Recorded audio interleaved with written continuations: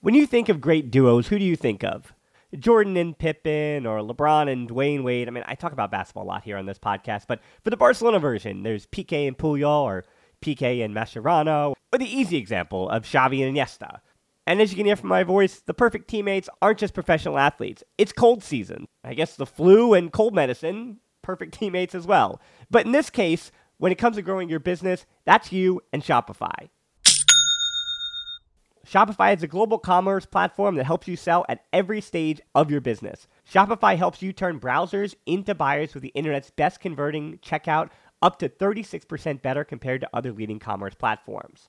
To be honest, I've been doing this show long enough, and as I mentioned, it's cold and flu season. You hear it in my voice, especially during the holiday season. So whenever it comes to this business, anything that I can set up and kind of have working in the background that I know and can trust is just plugging along without my attention. Those are the things that I really value at this point. So when my brain is foggy and all I can do is manage to turn on the microphone, talk to the guest, or just talk to myself and get out a piece of content, everything else, having that all automated or working in the background, that's been important to keeping me sane. And that's the thing about something like Shopify. What I do love about Shopify is how no matter how big you want to grow, Shopify gives you everything you need to take control and take your business to the next level. So no matter how big or small, how good of a month or how bad of a month, things are just the same working in the background. Shopify powers 10% of all e-commerce in the US, and Shopify is the global force behind Allbirds, Rothy's, and Brooklinen, and millions of other entrepreneurs on every size across 175 countries. Plus, Shopify's extensive help resources are there to support your success every step of the way, because businesses that grow with Shopify. Sign up for a $1 per month trial period at shopify.com/tbpod, all lowercase. Go to shopify.com/tbpod now to grow your business no matter what stage you're in. Shopify.com/tbpod.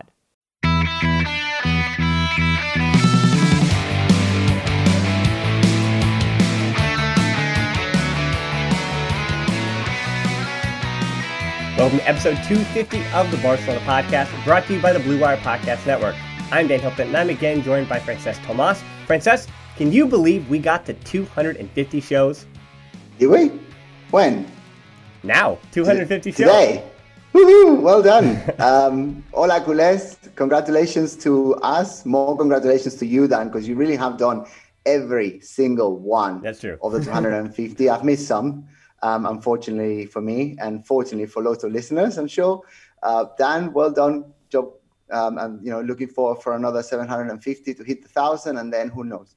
Yeah, I mean, I'm already working. We're already trying. It took us 4 years to get here, so I'm already trying to work. And by that time, Messi will be what? I mean, he'll be 10 years older. He'll be in his 40s. So by that time, maybe he's learned English and we can get him on the show. So maybe we'll have a big celebration for 1,000 someday. But anyway, we did make sure that while we do get a handle on the next 250, so to make sure we at least get to 500, in the show notes here or on our website, barcablog.com, or any social media at all, we have a survey with some pretty fun questions. Frances, it is anonymous, but someone suggested I should start referring to you as King Frances, Lord of Great Opinions and Master of all that is FC Barcelona podcasting. So either that was you or you have a pretty big fan, so you're getting some compliments on there. No, it was certainly not me. Whoever wrote that is most definitely deluded. I would say it is my mom, but my mom does not speak English. So I've got no idea. But whoever it was, not very good judgment, mate. Yeah, well, we're getting some good returns, but it's going to help us continue to figure out where my attention and Frances and I, both of our energies go, and some of the things we discuss on the podcast, and even the off-season. It's going to help figure out what people want to hear in the off-season, because we just want to make sure we're continuing to listen to our audience. So we thank you for joining the show, because I think for those listening, you've come to listen to the show. And so let's get into it now, because we do have some fun stuff to talk about again. The one result since the last time we spoke was a 6-1 victory over Real Sociedad. Not only is Barcelona enjoyable to watch, and that I think the most important thing, but Frances, just going back and the idea that going on the road up in the Basque Country to Real Sociedad and putting 6 goals past them, can you just remind some of the younger listeners how impeccable, or how improbable that kind of result is? Yeah, I mean, I was thinking after watching the game, the last great result I remember that was, I think it was 0-6 that we scored. It was the dream team. I think it was the first game that Johan Cruyff did not coach. And it was incredible. But that was like 26 years ago now. Yeah. Going all the way to Bilbao, Real Sociedad, and even Osasuna, to be honest, because you can put Osasuna in the same basket, even though they're not normally at the same level. It is extraordinary. So for us to go and score 6 goals is great. I think it's a great reflection of the great work that Koeman is doing at the wheel, and the fact that there is so much energy and basically at this time of the season in previous years, definitely the last 4, I want to say, everyone was already fundido. They were dissolving into injury problems, into fatigue, and we were always talking about rotation, but no one ever really rotated. Now, this season is completely different. It looks like every passing game we're actually getting better. We're going to the international break shortly now. And obviously, Pedri and Co are going to play for Spain tomorrow. They're joining the Spanish call-up tomorrow.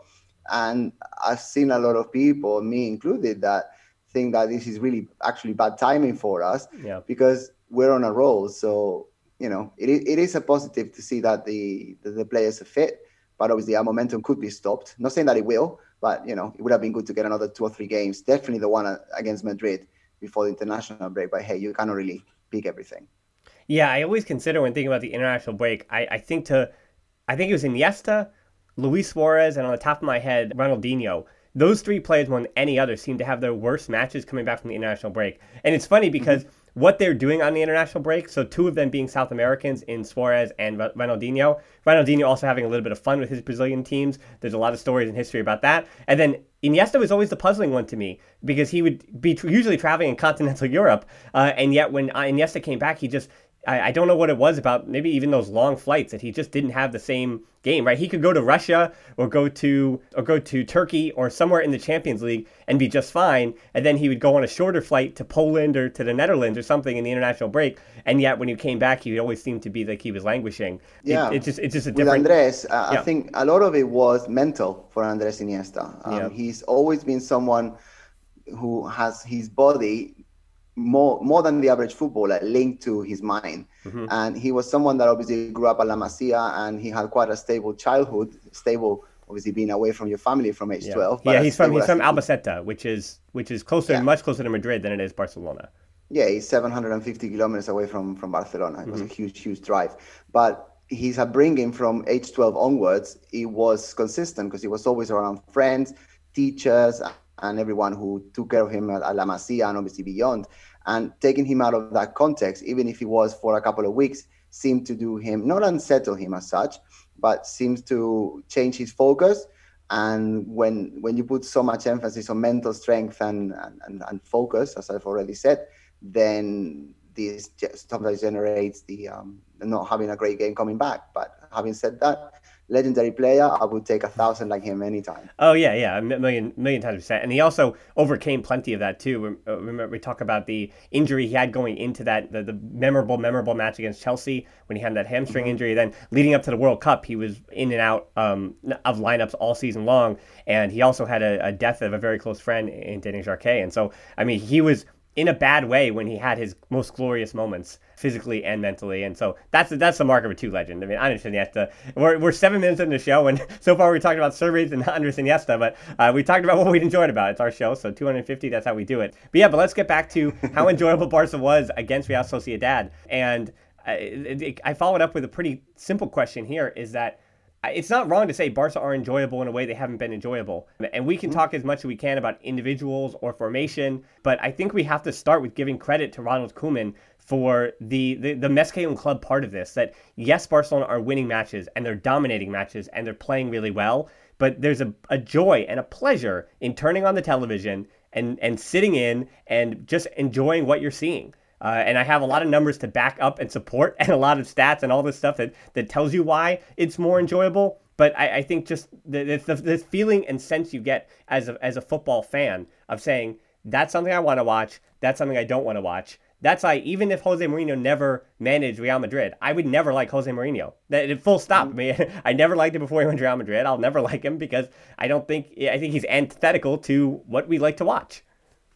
Yeah, for sure. I think that Barca's growth has been tremendous. I think that the fact that, as you're saying, they are enjoyable to watch is credit to what the manager is doing, but at the same time, also to the players themselves, because, you've got the Vacas Sagradas, the old guard that, they keep failing year after year at the same hurdle in European championships. And then once we get, let's just face it, destroyed by PSG, Liverpool, Roma, Juventus, etc., then they seem to, in previous years, they seem to put their heads down and basically disappear and dilute throughout the following months. But actually, they've picked themselves back up. I think that the game, even though we didn't quite win it, but the game in Paris against PSG was actually a testament to that, and the fact that, you know, they messed up once again, but they are mature enough to know that that is gone.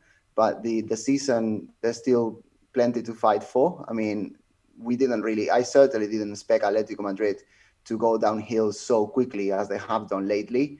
And we were saying a lot of times in the previous 2 years about Luis Suarez, that he definitely can score, but he's not someone that can last you a season playing the amount of minutes he was playing. And with Suarez declining, there seems to be some bits and pieces around him beginning to crawl and crumble.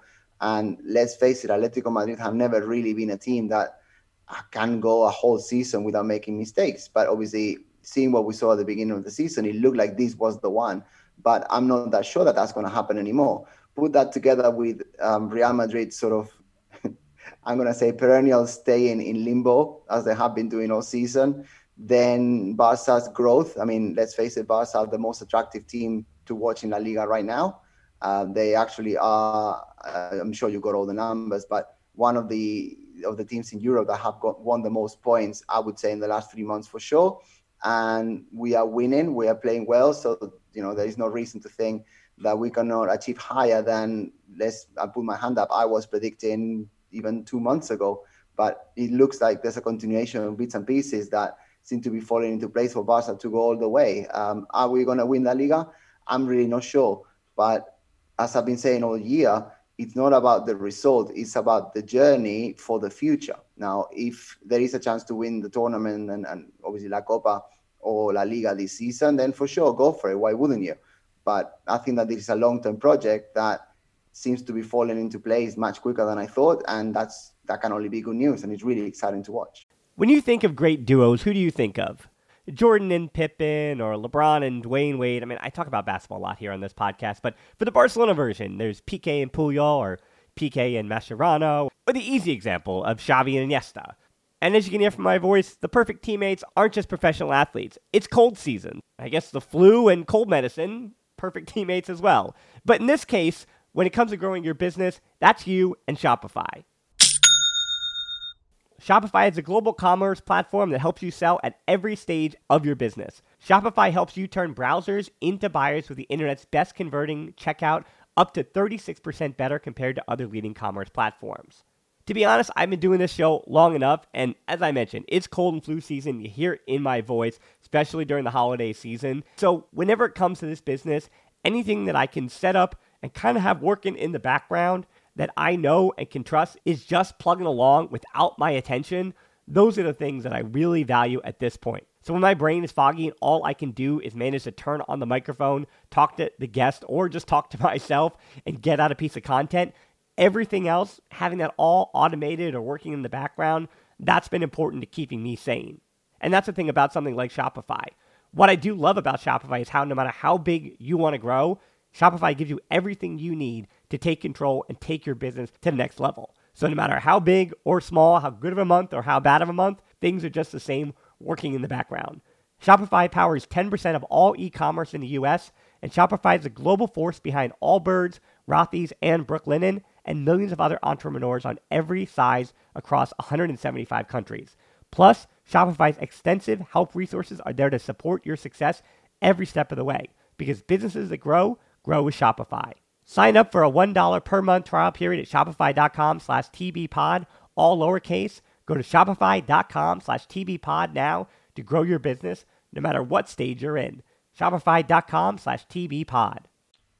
Yeah, 15 wins, 3 draws in the last 18 matches. That's 48 points. That's top in all of the top 5 leagues at least. And they're also the only top 5 league team that is still unbeaten in the 2021 calendar year. So since the calendar turned, Ajax is over in the Netherlands doing their thing. So yeah, there are other teams that are unbeaten in Europe. But terms of just being in one of those top 4 even, or top 5 major leagues, if you will. So let's talk about individual players now. I want to start with the American Serginho Dest. I think if there's any day to start... Big surprise there, Dan. I don't think shocked. so. I don't think so. I mean, are you biased by any chance? I don't think I'm biased in terms of talking about what he did yesterday in the 2 goals. Yes, I'm biased in trying to extrapolate when he had bad games, but he actually had a good game. So let's talk about the good game he had and the 2 goals he had. Okay, fine. Here's your American stat for you.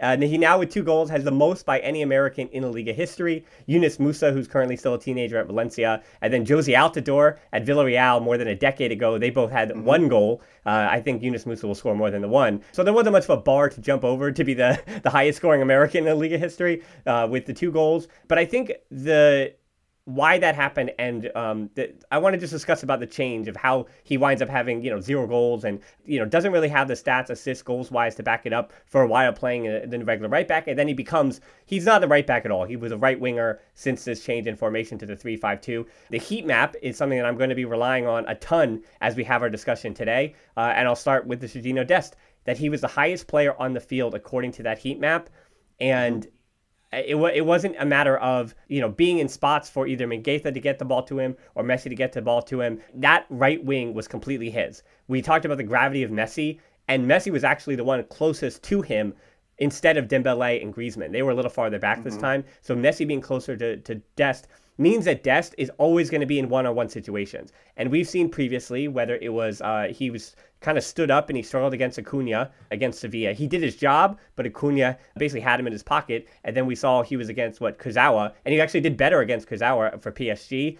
And it depends on who the left back is, on how well, and how much they struggle with Serginho Dest.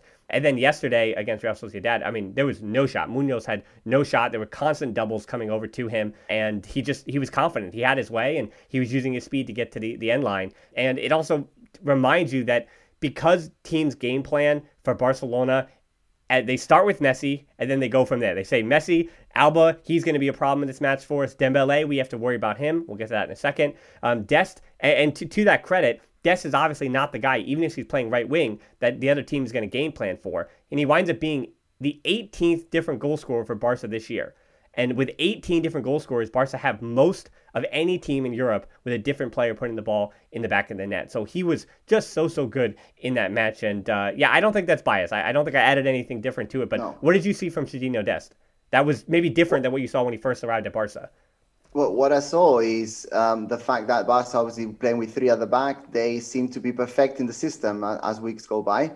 I think that having Mingueza, who is fit, tall, hungry, ready, and let's say it, he's quite good on the ball as well. That gives you a lot of confidence moving forward. The thing is, and what I'm going to say applies to Alba as well. Both of them are defending much further up front. So you obviously faced it from the attacking perspective, but when you're attacking so high, and this applies to Alba as well, then it is obvious that you're going to be an option. As you said, Messi was close to him, but he wasn't statically close to him. I mean, Messi's never been static anyway. Yeah. So that when Messi drifted towards the middle, he gave him a lot of space. So obviously, Mingueza's the one that's going into, say, 2/3 up front, if you picture the pitch. Then Serginho Dest is the one that's in the final attacking third. But obviously, there's a huge amount of space, especially when the ball is being played on the left, so that if you switch it quickly towards the right, there's a lot of space. And with Mingueza's speed and the same for Serginho, then obviously they seem to have motorways to run into, which was very beneficial. But as I said before, it's not just the fact that when we're in possession, they're able to run into spaces or to surprise the fullback, obviously in this case, the left back at Real Sociedad. It is the fact that when we lose possession, they're trying to recover, and this is both Alba and Serginho Dest again, they're trying to recover the ball so high up front that if they get it back, they only need to do a little 1-2 or just even take a shot themselves, and actually they're much closer to the goal than they were before. So I think that Serginho Dest's brilliance is a direct reflection of the system that we've got, but then again, credit to the player when it's due. Sergio Roberto, I doubt, will be able to do that. I think Nelson Semedo would probably not have been able to do that either. And you can go further back in time. And also, if we're just talking about Serginho, I think the fact that he's playing for Barca at this level having, let's face it, not really been a starter at Ajax consistently, coming to Barça, being a starter because Sergio Roberto has been injured, and even when he was fit, at times being ahead of him and playing so consistently, so many minutes and so effectively, and seeing such growth in such a short space of time. You don't have to be American to see that. So it's all good news. Yeah. And you mentioned about the pressing, and you mentioned about the intensity of Alba and Dest trying to get the ball back. So since they switched to that 3-4, the 3-5-2 or the 3-4-3, if you will, it's 4 games compared to the 31 prior. But the number of pressing actions in the final third, so where Alba and Dest, once Barca lose the ball, where Alba and Dest begin their press, Barca have gone from 32 pressing actions per 90 to 51 per 90. Which is, it shows you that there's an intensity and a rise in the amount of times that the opposition is under pressure, and Alba defensively is a part of this as well. And so Alba, he was also really good on his birthday yesterday. So let's flip over to the other side, to the other wing. It was birthdays for Alba, Griezmann, Koeman, and even Ronaldinho. They celebrated on, so that's the big Barca birthday day. But for Alba this season, 17 combined goals and assists for him. And if it feels like he's being revitalized, it's yes and no. So he had 11 last season, and that's when people began to say, we're just talking about his performance, his numbers, and his output. We're not talking about him and the way that he's emotionally reacted in Europe. I think we've had that conversation a billion times over. We've discussed his mental toughness, and I don't think that's important. I think we're just talking about when Barca's playing well and the team that he's a part of right now. That's what we're discussing. So last season, 11 combined goals and assists. The year before, though, it was 20. So remember that he and Messi were really the only option in that first Ernesto Valverde season. He was completely relied on, Barca's second most important player, and maybe third behind Luis Suarez, too. And then the year before that, it was 14. The year before that, 16-17, it was 7 combined goals and assists. And then before that, it was 10. So he has taken on a bigger offensive output, has Alba, and it's almost a mirror image of what's happening with Dest. But with Alba, it is, for me, I'm always looking at how much of it is relying on Messi and the partnership with Messi. And so I was excited to see on that final goal of the day that was scored by Messi's second goal, it comes from a 1-2 between Puig and Alba, instead of always being Messi to Alba. I think in this system, Alba has a much easier job finding Griezmann, playing off Griezmann. So when Messi would drop deep, he would look immediately, as we talked about against PSG, to Griezmann.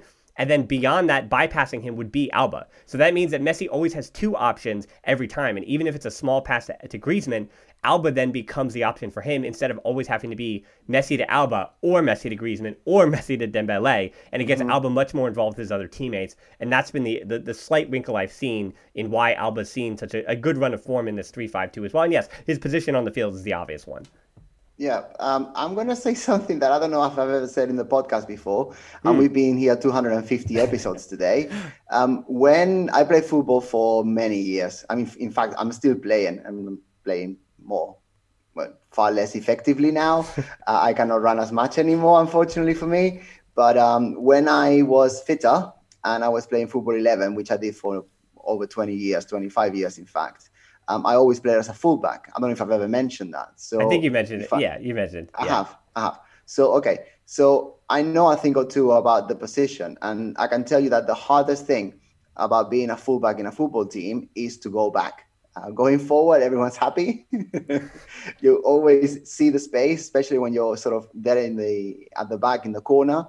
You see everything that's happening. And if you are clever, which obviously Jordi Alba and Serginho Dest are, and I like to think I was a little bit as well, you see everything unfolding in front of you. So when everyone is chasing the ball, moving forward, and you recover it, then basically you're getting everyone, what we say in Spanish, a contrapié, is on the back foot, I think in English. So you can see the ways going forward very, very easily.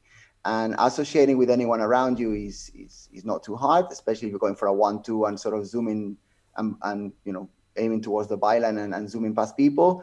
But obviously, if you got Messi around, that's multiplied times a million, which obviously I never had the pleasure of having. But going back and recovering is difficult because, the amount of running you have to do to get to the byline, for example, that's nearly 80 to 90 meters. And you're going up and down, up and down, up and down for 90 minutes. You need to be incredibly fit to be able to do this. Now, even thinking about myself, if I had to do the runs forward, I would happily do those. But going back and thinking I've got, in that Serginho's position, it would be Mingueza at the back. well, that's secure, that's safe, especially against Real Sociedad, who, let's face it, were not that great yesterday, really. I think they're fully focused on the Copa del Rey final coming up for them. Not this season, but last season. That's coming soon. Right. And they didn't seem to be fully engaged in the game. Let's put it that way. But not to take anything of what Barca did. If you're going forward and you're covered by 3 defenders who know what they're doing and they're not really that challenged, that gives you so much freedom going forward that you would exploit that and obviously being as effective as both Alba and Serginho Dest have been, which again, it is great news. Yeah, I think I told a story a few weeks ago how, my memories, I played at fullback in high school for 2 years, and all my memories of being a fullback are bad ones, as in defensively. I don't remember any of the good offensive things I did. I know I did some good offensive things, but I don't remember any of those things because I just remember when I had a guy coming down when I was either out of position or when I was in. So I definitely remember all the bad and defensively. I don't remember any of the good. I know there was a ton of wall passing. I know there was a ton of I was quick, so I know there was a ton of overlapping runs, but they don't stick out the way that the defensive stuff does. And I unfortunately did not play with the Pennsylvania Messi either, so don't worry. There is only one Lionel Messi. But speaking of Messi, so that's a good transition to speak about. I want to talk about Messi, Griezmann, and Dembélé almost in a little grouping here, because now that for the second straight game in this 3-5-2, Koeman, whether this is just by design that he had prepared to begin the 3-5-2 transition into that system with Griezmann on the bench, as we saw against Sevilla in those 2 matches. And then adding him to the fold now. We even saw him against PSG and now Huesca and in the match against Real Sociedad. And it's interesting to see the slight wrinkles that have changed since Griezmann has now gotten accustomed to this 3-5-2. For starters, for Dembélé's positioning, he, against Real Sociedad, I think more than any other match we've seen so far in the 3-5-2, is pulling that back line deeper and forcing them into decisions. And obviously, if you have to decide between Messi and anyone else, it's a difficult decision to make. So, as I mentioned, the little wrinkle in this heat map compared to the other 4 matches we've seen in 3-5-2 was that Messi was higher this time than Griezmann and Dembélé with his average positioning. And yes, he moved around a lot, but he dropped deep a bit less in this one than he did in the other ones. He was dropping deep a bit more against all the other oppositions. And I noticed that too on that heat map that Pedri, Griezmann, and Dembélé were all about at that same spot. As I mentioned, even in those moments when Messi does drop deep, one of the 3 is then the outlet to him on his left as he turns to his left shoulder in front of him about 10, 15 yards. And then someone is always in support. It's usually Pedri in that instance. So when it's Pedri, Griezmann, or Dembélé, they're basically taking turns finding Messi with a forward pass against Real Sociedad. And then it was Dembélé or Griezmann. It was a direct sprint then to create a 2v1 with Alba on the wing and force the fullback into a decision, as opposed to making that defensive midfielder allowed to take that opportunity. And then it was Pedri usually, instead of making that sprint, Pedri would then drop to be that support to Messi. Yeah, do you know the way I see it? I think that the back line and the forward line at Barca are copying each other right now. I was watching the game. I always watch the game as if it was a drawing a lot of the time. I don't really focus on people's feet and dribbles and things. I look at formation a lot. And if you think about it, when Ter Stegen's got the ball and he doesn't boot it out, which, let's face it, doesn't always happen. So he's placed it to the side from the back. The 3 that is at the back, again, if you're on YouTube, then watch it. But, the 3 that are at the back, they rotate. So one of them goes forward. That normally is, how can I explain it? The center back on the side that is not the one that the ball's gone to. So, for example, with the formation yesterday and the lineup yesterday, if the ball went to Lenglet, then you have Frenkie de Jong going towards the right to give him the option, and then you have Mingueza drifting forwards towards the natural right back position. And then obviously that pushed Serginho Dest further up, and that's your formation already done like that. Now, if you transform that or transfer that to the front, that's what Pedri and Dembélé and Griezmann are doing. They are rotating into, as you said it very well, they're rotating into the same spot, but it always depends on where Messi is going. And they have been clever enough lately to be able to understand and learn each other's mechanisms so that whenever Messi has the ball, he's got an option throughout the middle. He's got an option of someone mostly coming from the second line, unless he's catching someone who most normally be Dembélé in the last 2-3 games, sort of going towards the striking position. And then the other one would give an outlet or would cover Messi's back if he drives forward. So basically it's it's like a triangle of four sides. The fourth side, I know triangle doesn't have four sides, but it's a triangle of four sides. Messi runs into the triangle, and then it opens up to enable spaces. And then when you've got both wings dashing forward, that seems to be something that the opposition still haven't been able to work out a solution for. So it is very positive, because even explaining it sounds difficult. Imagine playing against it these days. So. Again, and recognizing. And so to speak about Mingueza one more time, where that all begins with him, what I've been most impressed about, I think, of anything else is his ability to read the game.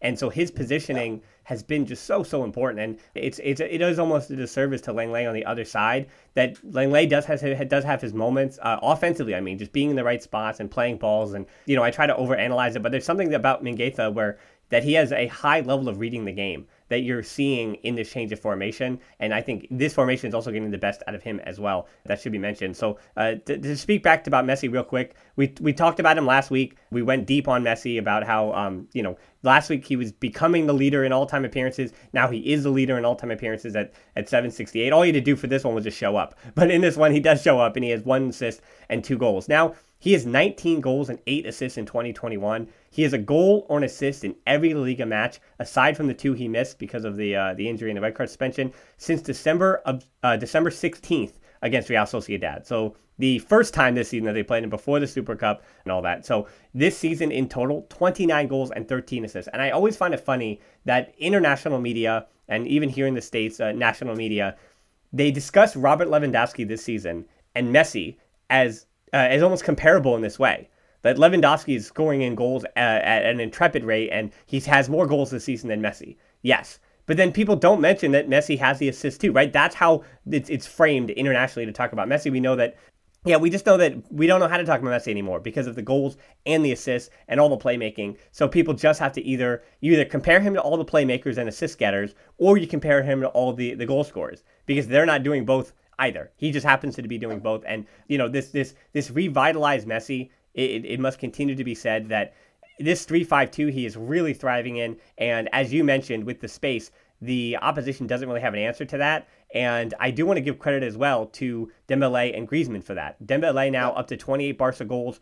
It's funny enough, 14 with his left foot, 14 with his right foot with his 28 goals. I remember when he came to Barca, Frances, and he said, "I'm ambidextrous. Just believe me that I'm better with my left and my right." And I guess he was right I guess he was correct, because he is scoring both with both. And Griezmann as well, he is up to 14 and 11 this year, 14 goals, 11 assists, 8 and 6 in the Liga. A reminder that last year he had 15 goals total and 4 assists. Of those coming in the Liga, 9 of those were the goals, and then assists coming in the Liga was all 4. So he's just 1 goal off his league total, and he already surpassed his assists from last year, that being Griezmann. Yeah, can I say something on Griezmann here? Yeah, please. I think that this final game has really brought it to light that he seems to have accepted his role as not a key protagonist at Barca. Let me rephrase that. So he knows that he's not going to be the main protagonist. He knows he's not going to be getting all the goals. He knows that this is Messi's team. He knows that arguably in the current system, Dembélé is more important than him in order to, be the one up front. That's quite obvious. And you can even push it and argue that both Serginho Dest and Alba are actually more important than him for the attacking system at Barca. That's, if you want to be in all the videos, the highlights, then that's not really going to be Griezmann unless he gets a cheeky goal here and there that he continues to do, and that is obviously great. But I think that the greatest asset that Griezmann is adding to the team is work, and it's cleverness, and it's positioning, and it's recovering, and it's overlapping, and he's running into spaces, and he's what you said before, making sure all the heat maps are overlapping with each other and they not being in other people's spaces. Now, is that worth 120 million euros? Maybe not, but that's not what we're talking about here, because we've already paid that money. This is someone who is in the team. We are not playing the game looking at people's bank accounts. That maybe will come once the season is finished. But at the moment, he is a key player that, touch wood, doesn't really get injured very much. Is mostly available all the time. He is hardworking. He is facing his teammates with a smile. He's someone who's very well liked within the dressing room. He doesn't clash with the old guard, and he's not an obstacle for the newbies. So credit to him. credit to him, because reinventing yourself like David Villa, and I always go back to him because he's the most clear example.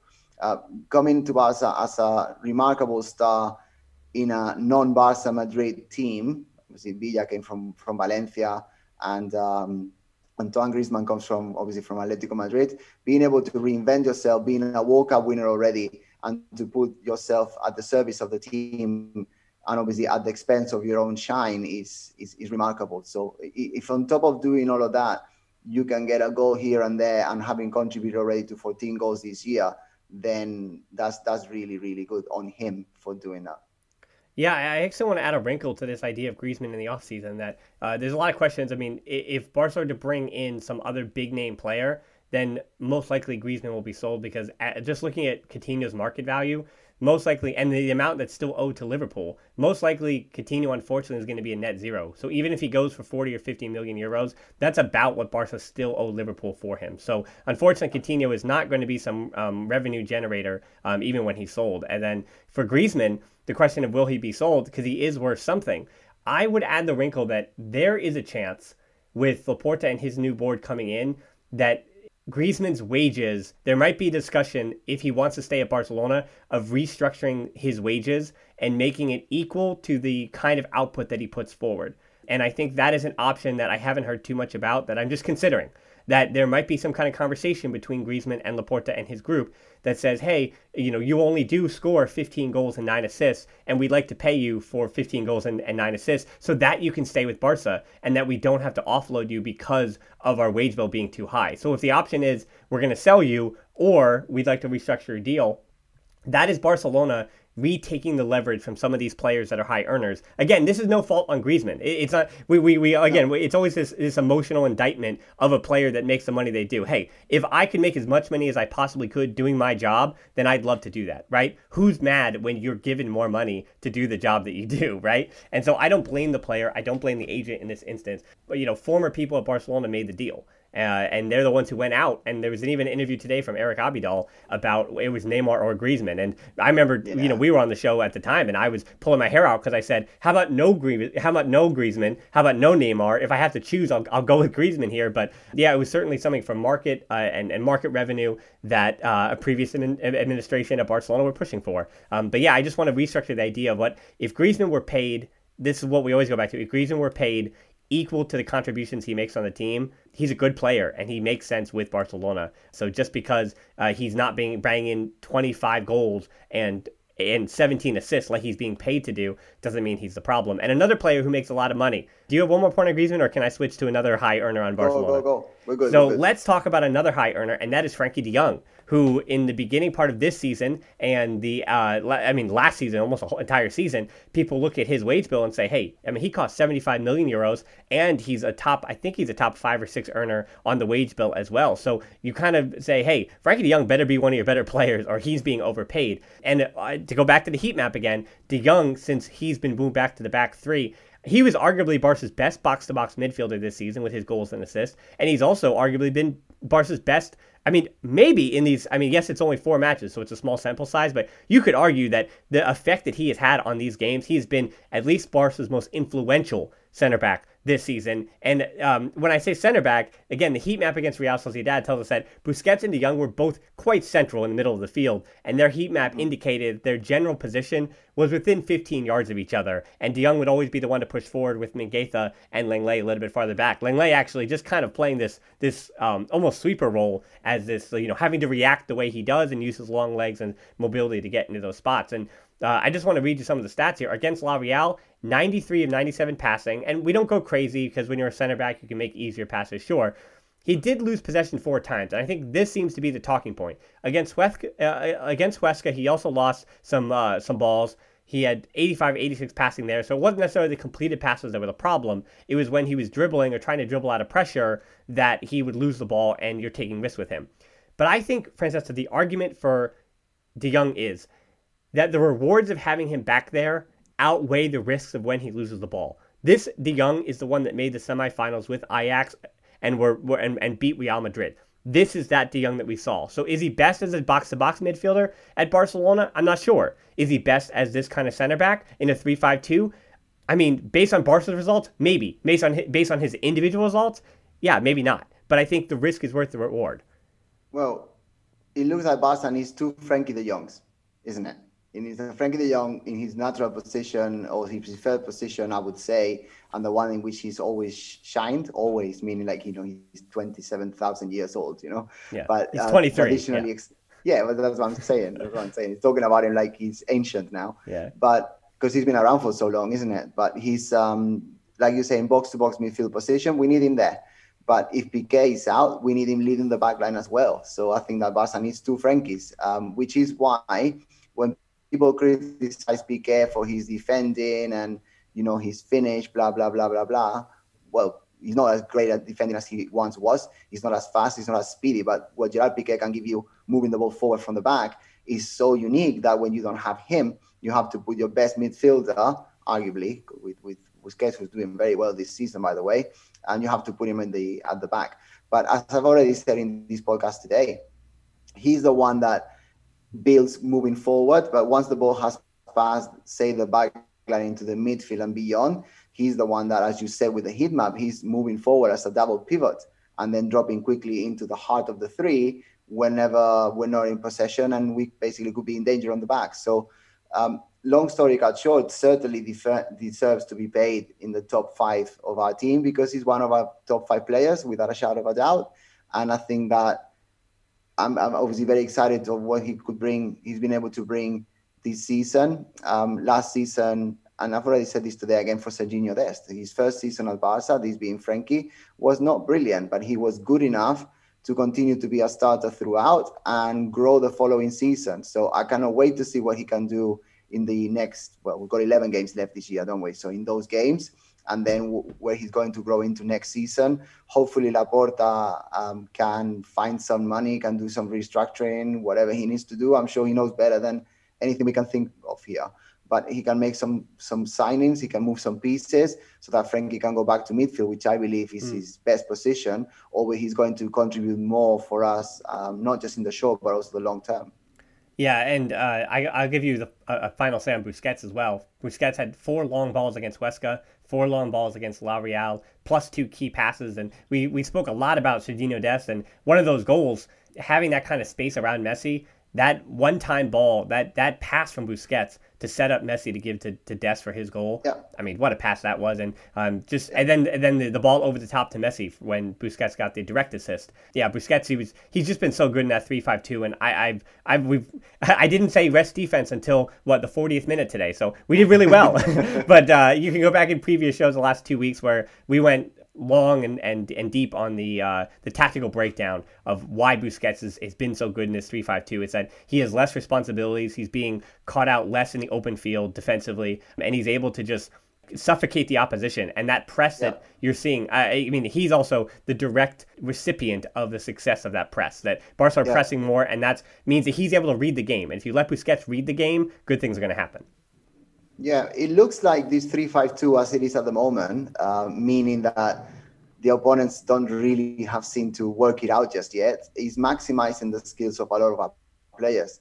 I think that the growth of Alba and Dest, we've already spoken about at length, but the fact that Busquets is more resguardado, he's more covered, he's more protected by the others, actually allows him to maximize the great parts of his game, which is the passing, the vision, the control, and the association with Messi, let's face it. Yeah.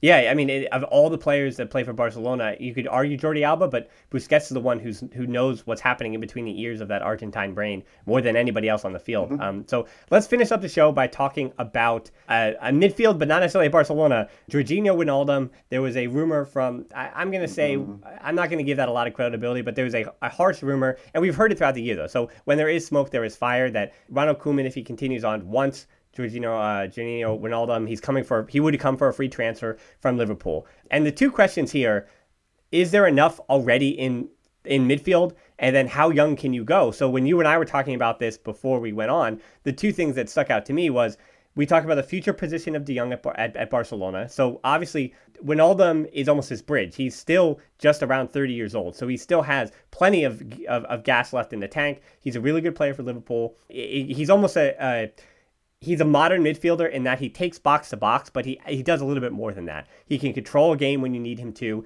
He's just an all-around quality midfielder. I think one of the better all-around midfielders in the entire world.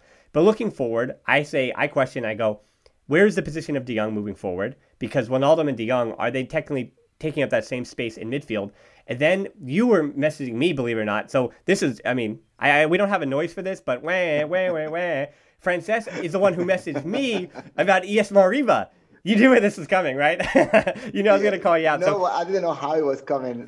Frances messaged me about the teenage player. So I thought, let's make sure we say that. Yeah, so I just want all listeners to know, Frances messaged me about the teenage player this time. So I want to put that on record. It took 250 shows, but he's calling out to me that, and it's true, ES Mariba has been, again, he was expected to be a really good player, and I don't want to go crazy about what he's done in limited minutes, but he has been better than expected. So I'm not saying that he's a world-class midfielder, but as an 18-year-old player, he has put himself, just like Fati and Pedri, they have put themselves on a trajectory that if they continue on this path, it doesn't make any sense for me to bring in Wijnaldum. Because even though Wijnaldum is a top midfielder at the moment, ES Mariba, even at the age of 22, he needs the minutes to become what he's able to be. And you see the early returns of what he's able to be.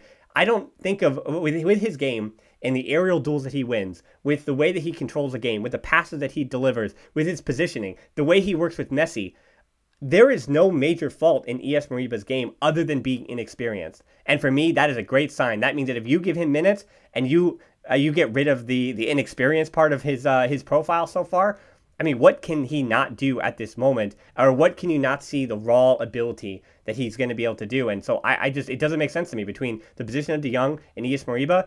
I don't think Barcelona need to be bringing in another midfielder that's going to take, 1,600 minutes is what Wijnaldum plays in a season. He plays a ton of minutes for you.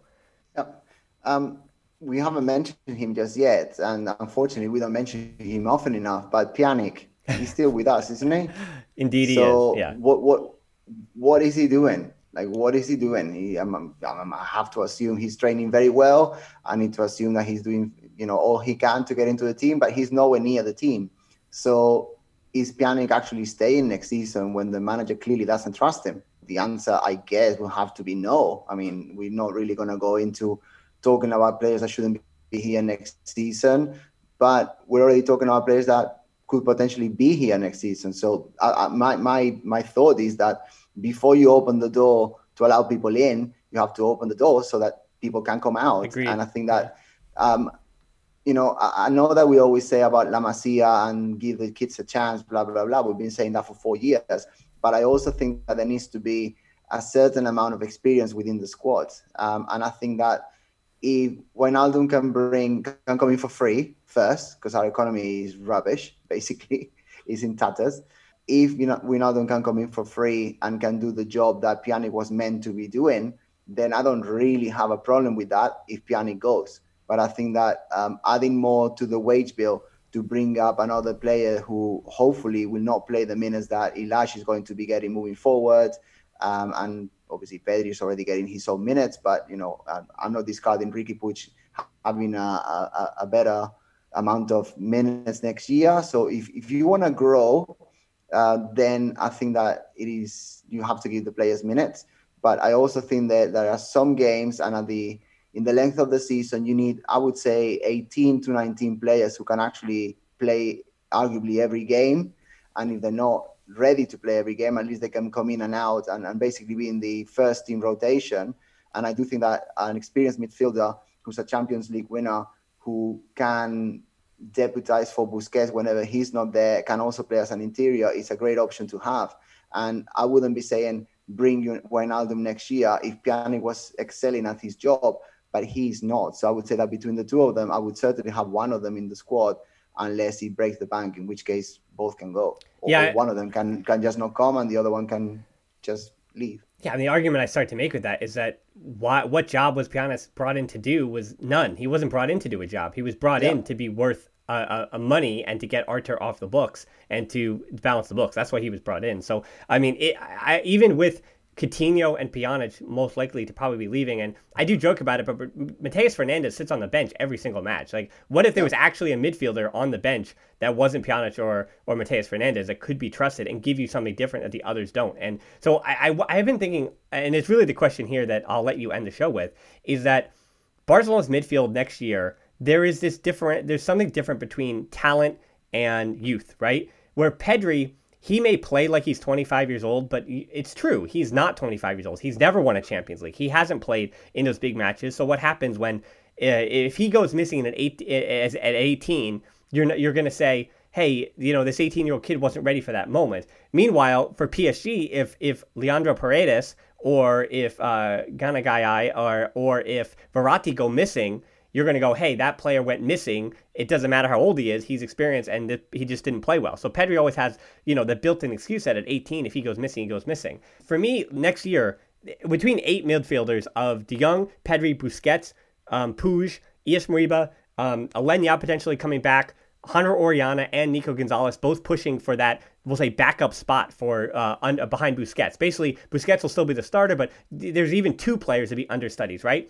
In those 8 players, I so desperately wish that between Pedri, Ias, even Alenya, Puig, Oriana, and Nico Gonzalez, I wish 2 of those, 5, 6 players, I so wish that they were 25, 26 years old. Because if they were, this wouldn't be a discussion point. Because the talent of those 8 is good enough to win you titles. But the experience of those 8 just isn't enough. So I think that is my great frustration. And I think the difficult thing where either way, I will understand that if a player like Wijnaldum with his pedigree and with his experience is brought in, I understand that you cannot have 6 of your players being 22 years or younger and your main midfield players. However, I do argue that the rest of the field, I mean, yes, Dest is young too, and Mingueza is also young, but the point is with Alba and Messi, Busquets, even Piqué again next year, Ter Stegen, the core of your team is still going to be a year older, and it's about that transition. And the worrisome thing is this transition too young? Are Fati, Pedri, Puig, Ias, Alenya, Mingueza, Dest, are they just too young? Did you need them to be 22, 23, 24? And I really question that, though, because when Paco Alcacer and Andre Gomes and Denis Suarez and players who were 23, 24, Lucas Digne at the time as well, and Umtiti was in that bunch, they were all 23, 24 when they were brought in that big summer. And how many of those succeeded? None came out of that group, and they were the group that was supposed to be entering their prime. So I don't care if they're 18. I don't care if they're 24. If their talent is there, then maybe they should be filling those roles. But I certainly, again, understand the other side of the coin that that midfield looks like it's just one experienced player short. And I think even with Wijnaldum, my hope would be there'd be enough minutes because my hope would be Busquets would get more rest than he gets. Pedri would get more rest than he gets. De Jong gets more rest than he gets. And the argument for Pedri is if he needs more rest, then Ricky Puig is the answer there. But again, we're not doing that this week. We do that every week. But yeah, De Jong and Busquets, I think, should be rotated a little bit more. But Wijnaldum also isn't going to come to be a backup. He's coming to be the starter. So he's going to take Pedri's spot, right? Yeah. It's going to be Pedri to go to the bench. Yeah, the way I see it, there's got to be a Seydou Keita in every great winning team.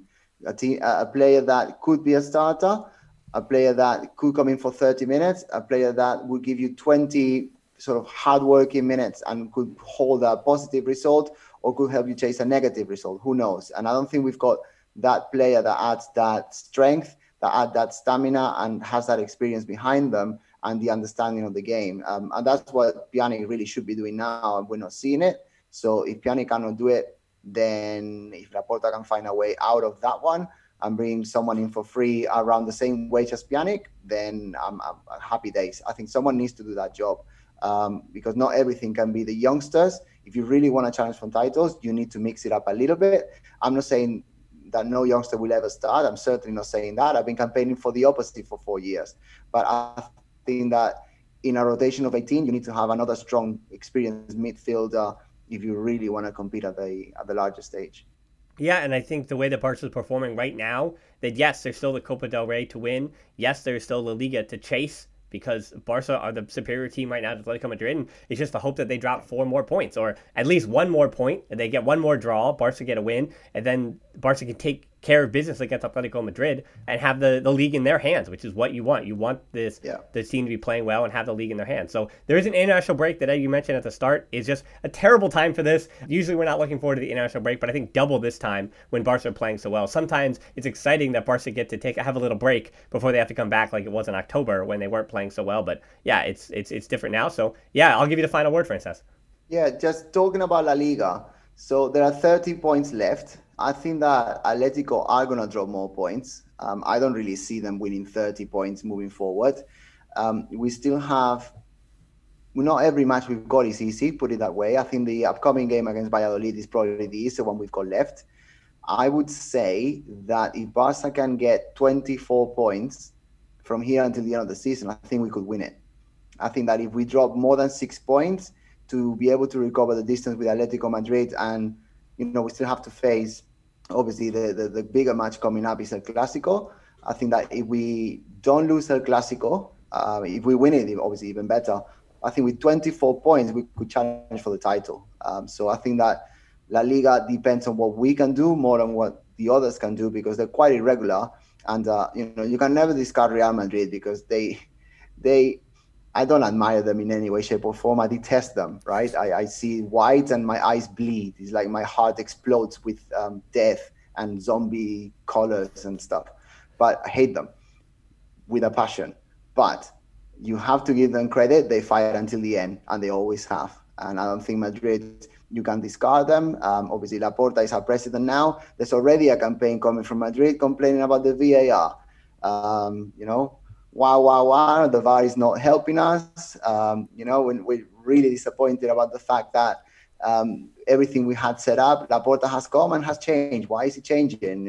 Everyone is sabotaging Real Madrid, etc., etc., etc. So they are going to get some refereeing decisions as a result of that. Obviously, I lived in Spain for nearly 40 years. So as a result of that, there's going to be some decisions further down the line, sooner rather than later, I'd say as well, coming Real Madrid's way. They always seem to score a goal with their elbows on the last minute, and VAR decisions don't always go Barca's way either. So you can expect that. Put everything into the balance. I think Madrid will fight till the end. I think Atletico Madrid are going to drop more points than we probably expect. But again, if we can win all of our matches, we're champions. I've got no doubt about that. And I think it will be between 24 to 26 points for us to win so that we can challenge for the title. So, Liga. Yeah, and I want to remind you for El Clásico, too, that Real Madrid have a match before and after in the Champions League. So they have other things to worry about. And you know how Real Madrid, all they do is they claw their way to the Champions League title over and over again, even though they're not everywhere. They're very rarely close to the best team in Spain. So they always find a way in Europe. And so that's something that Barca, their full attention is on that one final in the Copa and the Liga. And you can tell that Ronald Koeman hasn't bought in. They want the trophy. And it surprised all of us. I mean, we laid them for dead, and yet here they are on the verge of not on the verge, but very close to a double if all things continue to go the way they've gone in the last, I think now since 2021 began, it's a big enough sample size to say that, hey, Barca figured it out. And they've been the best team in Europe since the 1st of January. So credit where credit is due. So I think that's a good place to wrap it up for another edition of the show. So that was 250. I hope you enjoyed the first 249, and 250 was good, and hopefully you'll continue to be with us for the next however many it happens. But I want to remind you, please fill out the survey down in the show notes below. It's also on Twitter, Instagram, at the Barcelona Pod for both. You can join our closed Facebook group as well, the Barcelona Podcast, and answer some questions. And Patreon is how we keep making these shows. Always, always appreciated. And one of the things for that survey is I want to continue to figure out how I can support the Patreons in those kind of ways and where some of our energy should be. And you can also listen to these shows over on Patreon without the ads. So that's another bonus for just, again, $3 a month over on Patreon. So a little incentive to support the show as well. And as you know, we're on YouTube. That's where the match reviews are at the Barcelona Podcast, especially during the off season and even during the international break. There's some fun stuff that happens there that doesn't happen on the pod. So most importantly, though, thanks to you for listening to the Barcelona Podcast. Until next time, we'll talk to you soon, and Forza Barça. Forza.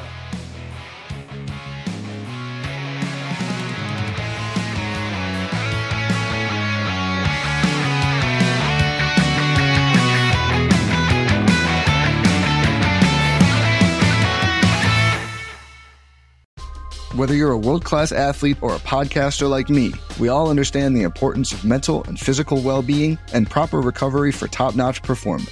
That's why I'm excited that Unified Healing is sponsoring this podcast. Unified Healing is a new and super innovative global network of wellness centers powered by Energy Enhancement System, or EE System. If you haven't heard of the EE System, you'll want to listen up. This technology promotes wellness, deep relaxation, purification, and rejuvenation.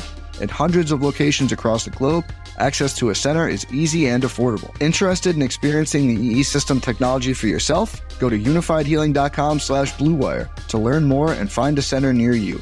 That's unifydhealing.com/bluewire. No material or testimonials on the Unified Healing website are intended to be viewed as medical advice or a substitute for professional medical advice, diagnosis, or treatment. Always seek the advice of your physician or other qualified healthcare provider with any questions you may have regarding a medical condition or treatment and before undertaking a new healthcare regimen, including EE System.